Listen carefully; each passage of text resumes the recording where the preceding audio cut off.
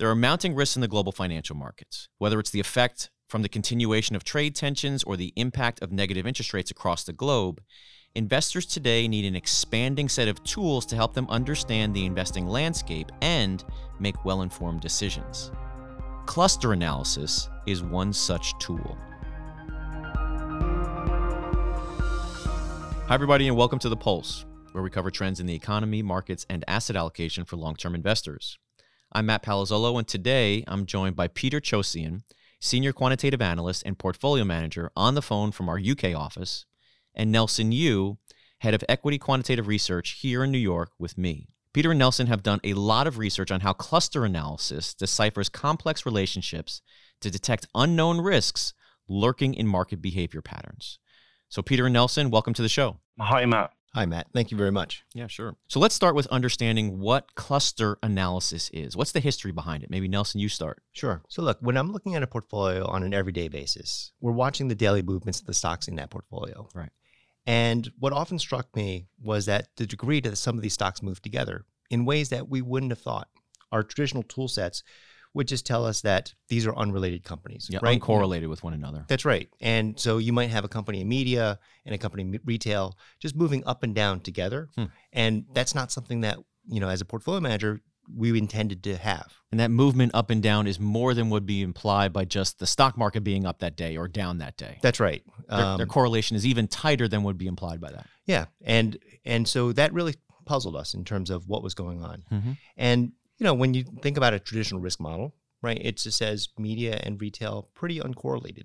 Driven by different factors. That's right. Yeah. Media should be driven by, ad revenues. Retail should be driven by consumer spending. Right.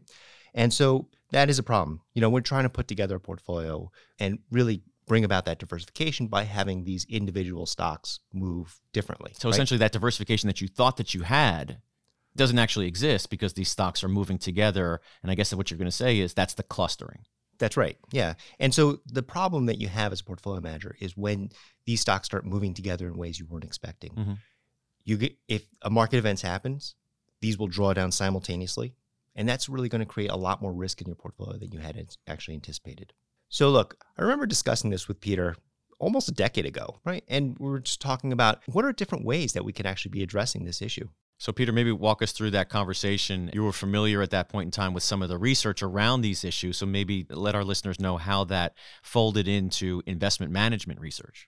Well, what it sounded like Nelson really wanted to do was to find a technique or method to be able to understand why these stocks are moving together, but moving in different groups than the risk models were placing them in. So one technique that I was familiar with was cluster analysis. So it was fortunate during our discussions that I could point Nelson in a direction, which I'd already done research, and that could then help us. Cluster analysis actually goes back a long way. It's got a pretty long history.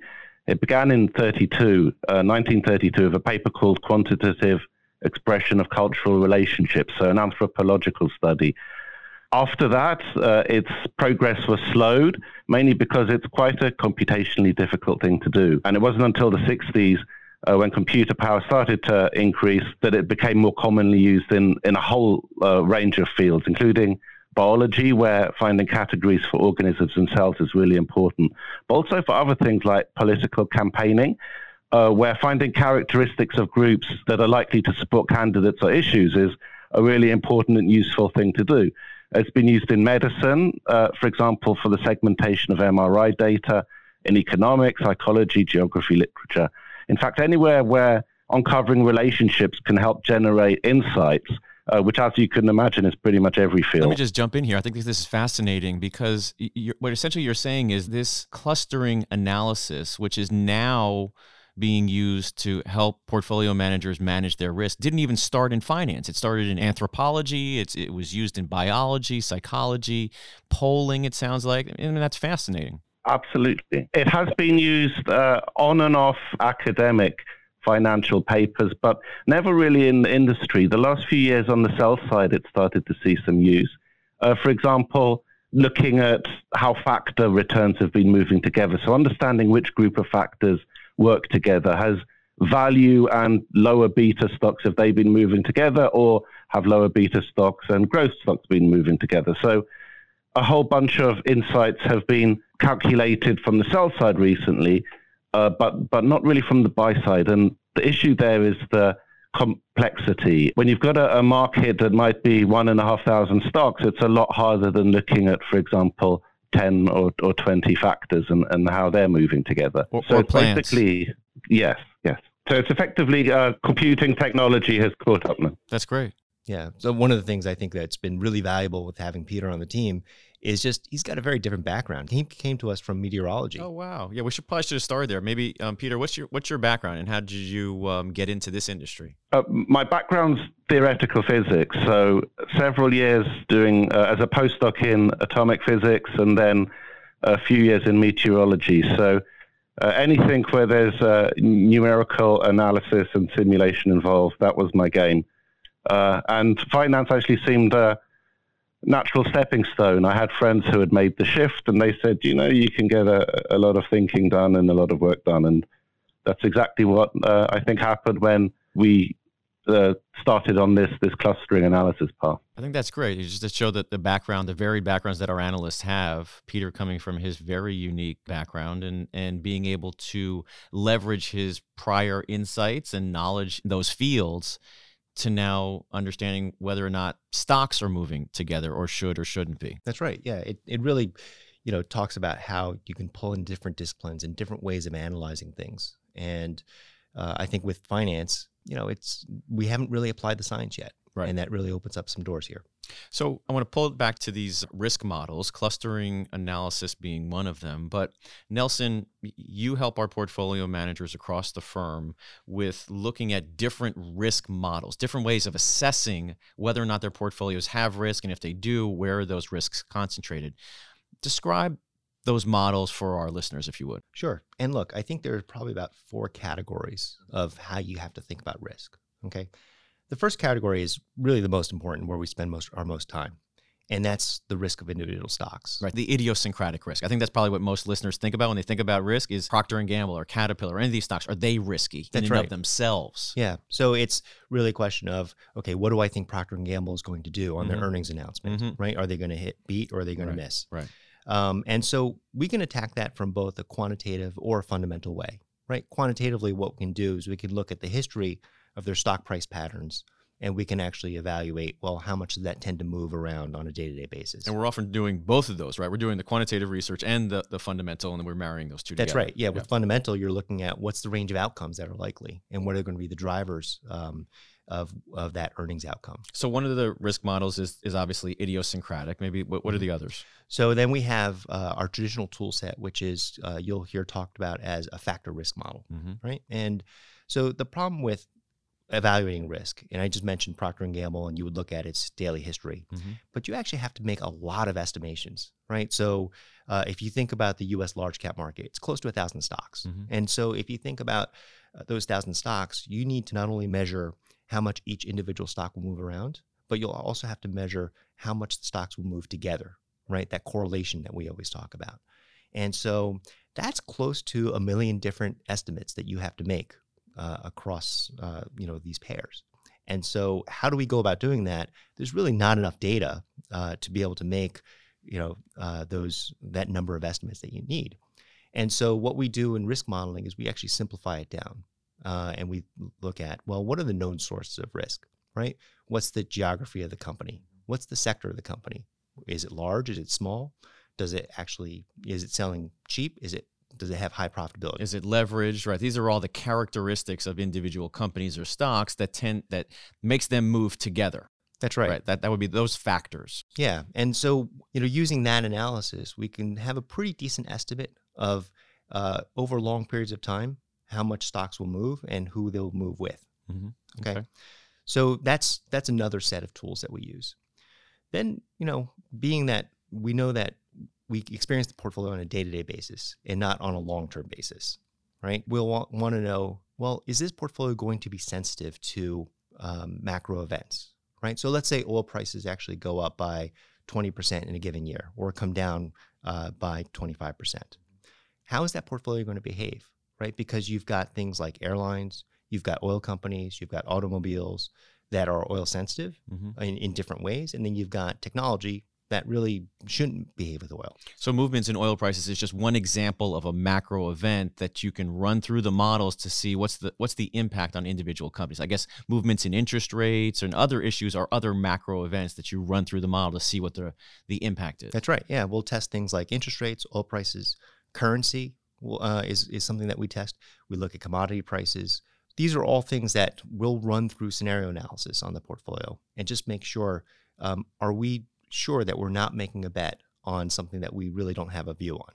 So how is then cluster analysis the same or different than these traditional risk models? Is this a replacement to what you guys are already doing, or does it augment what you're doing? No, it's a supplement. Okay. And what I would say is, if you think about what I just laid out here, right? The thing is, all these risk models start with, what do I know, right? I knew to ask about oil prices. I knew to ask about interest rate sensitivity. I knew about sectors and geographies. What I'm trying to do is just measure that sensitivity to things I knew.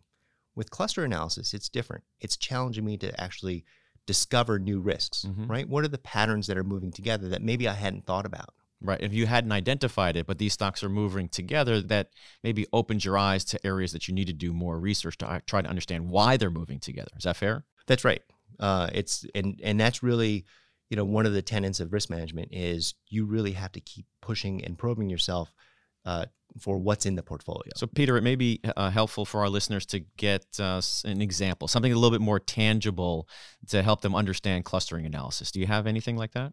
Sure. What we do in portfolio meetings is, as Nelson says, we use cluster analysis as a framework. And what it helps us do is to ask questions. It makes us question the various data and results we have from the other risk models and sensitivity analysis and the factor characteristics of stocks. We have all this data, and then cluster analysis acts as a framework. So what it will do then is it will make groups of stocks that have moved together.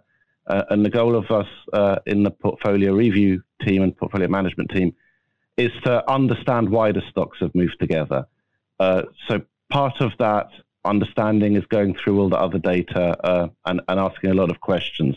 And what we end up with then is we end up with the clusters that have been identified with the calculation, and then we look through them and see how they differ from standard regional and sector and industry memberships, and whether we're over or underexposed to them versus our benchmark. So what clusters have you seen recently in some of these research reviews? What has popped up? Sure. In a recent meeting, we were looking at developed world clustering, and this was mid to large cap, just to define our universe. And previously, a few quarters ago, what you'd see mostly is that regions were dominating. So USA stocks would be all in a group, and then European in a group, Japanese in a group. And those would be the dominating structures. And within those regional groups, you might get differences. So you might get the USA financials, and then next to them, some USA tech and cyclicals. But what we found over the last few quarters is that it's the risk of the stocks in terms of the systematic risk, so the beta. So what we've seen is a split between high beta cyclicals, such as financials, consumer cyclicals, some IT, and lower beta defensives, such as consumer staples and utilities and telecoms. And within those groups now, the regions are all mixed up. So we're not seeing regions dominate, but this cyclicality risk. And what we've noticed as well within those large risk clusters is, for example, that in the low beta defensive stocks, as interest rates started to change, that the bond proxy, so the utilities, telecoms and consumer staples, split apart from the other low beta defensives. So you were seeing that interest rate sensitivity was driving some of these stocks as well. And even though you could classify them all as defensive, these were behaving very differently. So whether we were over or underweight to this cluster mattered a lot more than we might have understood without doing cluster analysis. So Matt, just imagine this. So if you were a portfolio manager and you thought that you actually weren't taking on much macro risk, right? And you had your cyclical autos and airliners on one side, right? And then you said, you know what? I'm going to put in a bunch of utilities and REITs on the other side. Okay, and that was my defensive positioning. Right. What might surprise you is maybe they didn't protect. Right. Right. Because you're saying these defensive companies, the utilities or REITs or whatever it is that you thought had no economic sensitivity actually were, because when interest rates started to move meaningfully, they sold off and they moved in a cluster together. That's right. Yeah, and we saw that back in 2018. Right. Okay. Nelson, I know you and I have talked about the FANGs, Facebook, Amazon, Apple, Netflix, Google, as an example of how clustering can really have an impact. Maybe walk our listeners through that, because I think there too, it's also very tangible and underscores the value that clustering analysis can provide. Sure. Look, when you say FANGs, right, for people who have been reading the Wall Street Journal, they have a pretty good understanding that that's a group of stocks, right? These are technological stocks that have been disrupting traditional, brick and mortar type of business models. But then if you actually think about how these companies are classified, you've got Google and Netflix and media. You've got Apple and technology. You've got Amazon and retail. Okay. And those are three pretty distinct sectors of the economy. So if you think about a traditional risk framework, they would say these four stocks are really not related to each other. They're diversified. That's right. So you could say I've got a lot of consumer exposure, but I've got it, through a pretty wide array of ways to get that exposure. I guess you're going to tell me that's not true. No, I mean, and we've seen that they actually will move along with the market to a very high degree. Right. So why is that? Well, look, I think there's a few things. One is, first of all, just the how people are thinking about it. Right. Fundamentally, you can understand why they move together. Yeah. Right. It's just something that's hard to model. But then I think there's also technology that's at play here, because this is a basket of stocks that someone wrote down and penned and came up with a pretty clever name to, right? And so it captured the imagination of the market, and so what they did was they created a basket to it. Okay, these baskets, because of the advent of ETFs and electronic trading, are just much easier to trade now. You could be bought and sold intraday, and they are to big size. That's right. And so when they're bought and sold, what winds up happening is you actually have to buy all four or sell all four. And that causes co-movement of these stocks. Right. So they're all moving together. So that's a cluster that essentially, according to traditional risk models, wouldn't be picked up because you think you've got a retailer and a tech company and so forth. That's right. Yeah. So, and if you were just to follow that traditional risk framework, you would say, hey, I like all four of these companies. It's across a pretty broad swath of the consumer segment. I'm just going to go ahead and buy them. But what you don't realize is that these are all going to be moving together. And when they move down, your portfolio is going to move down in a much more significant way. Okay, let's start to bring this all together. So, Peter, I want to come back to you. How does a portfolio manager use all of this information? Let's just say a clustering analysis is done on that portfolio manager's portfolio. Once there's a theme that has developed, what's the next step that the portfolio management team does? Well, the main question they ask is it intentional, their exposures to those clusters? So what you'll do is you'll compare your holdings weight versus your benchmark across the clusters, and you look at the ones where the weights are very different. So you might be underweight or overweight.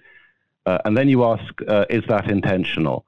So does the fundamental conviction in your holdings in those clusters justify the positioning? The stocks might have done very well, and you're very overweight a cluster, so it might be time to trim your positioning. If you're very underweight a cluster, perhaps your analysts should focus there for new ideas.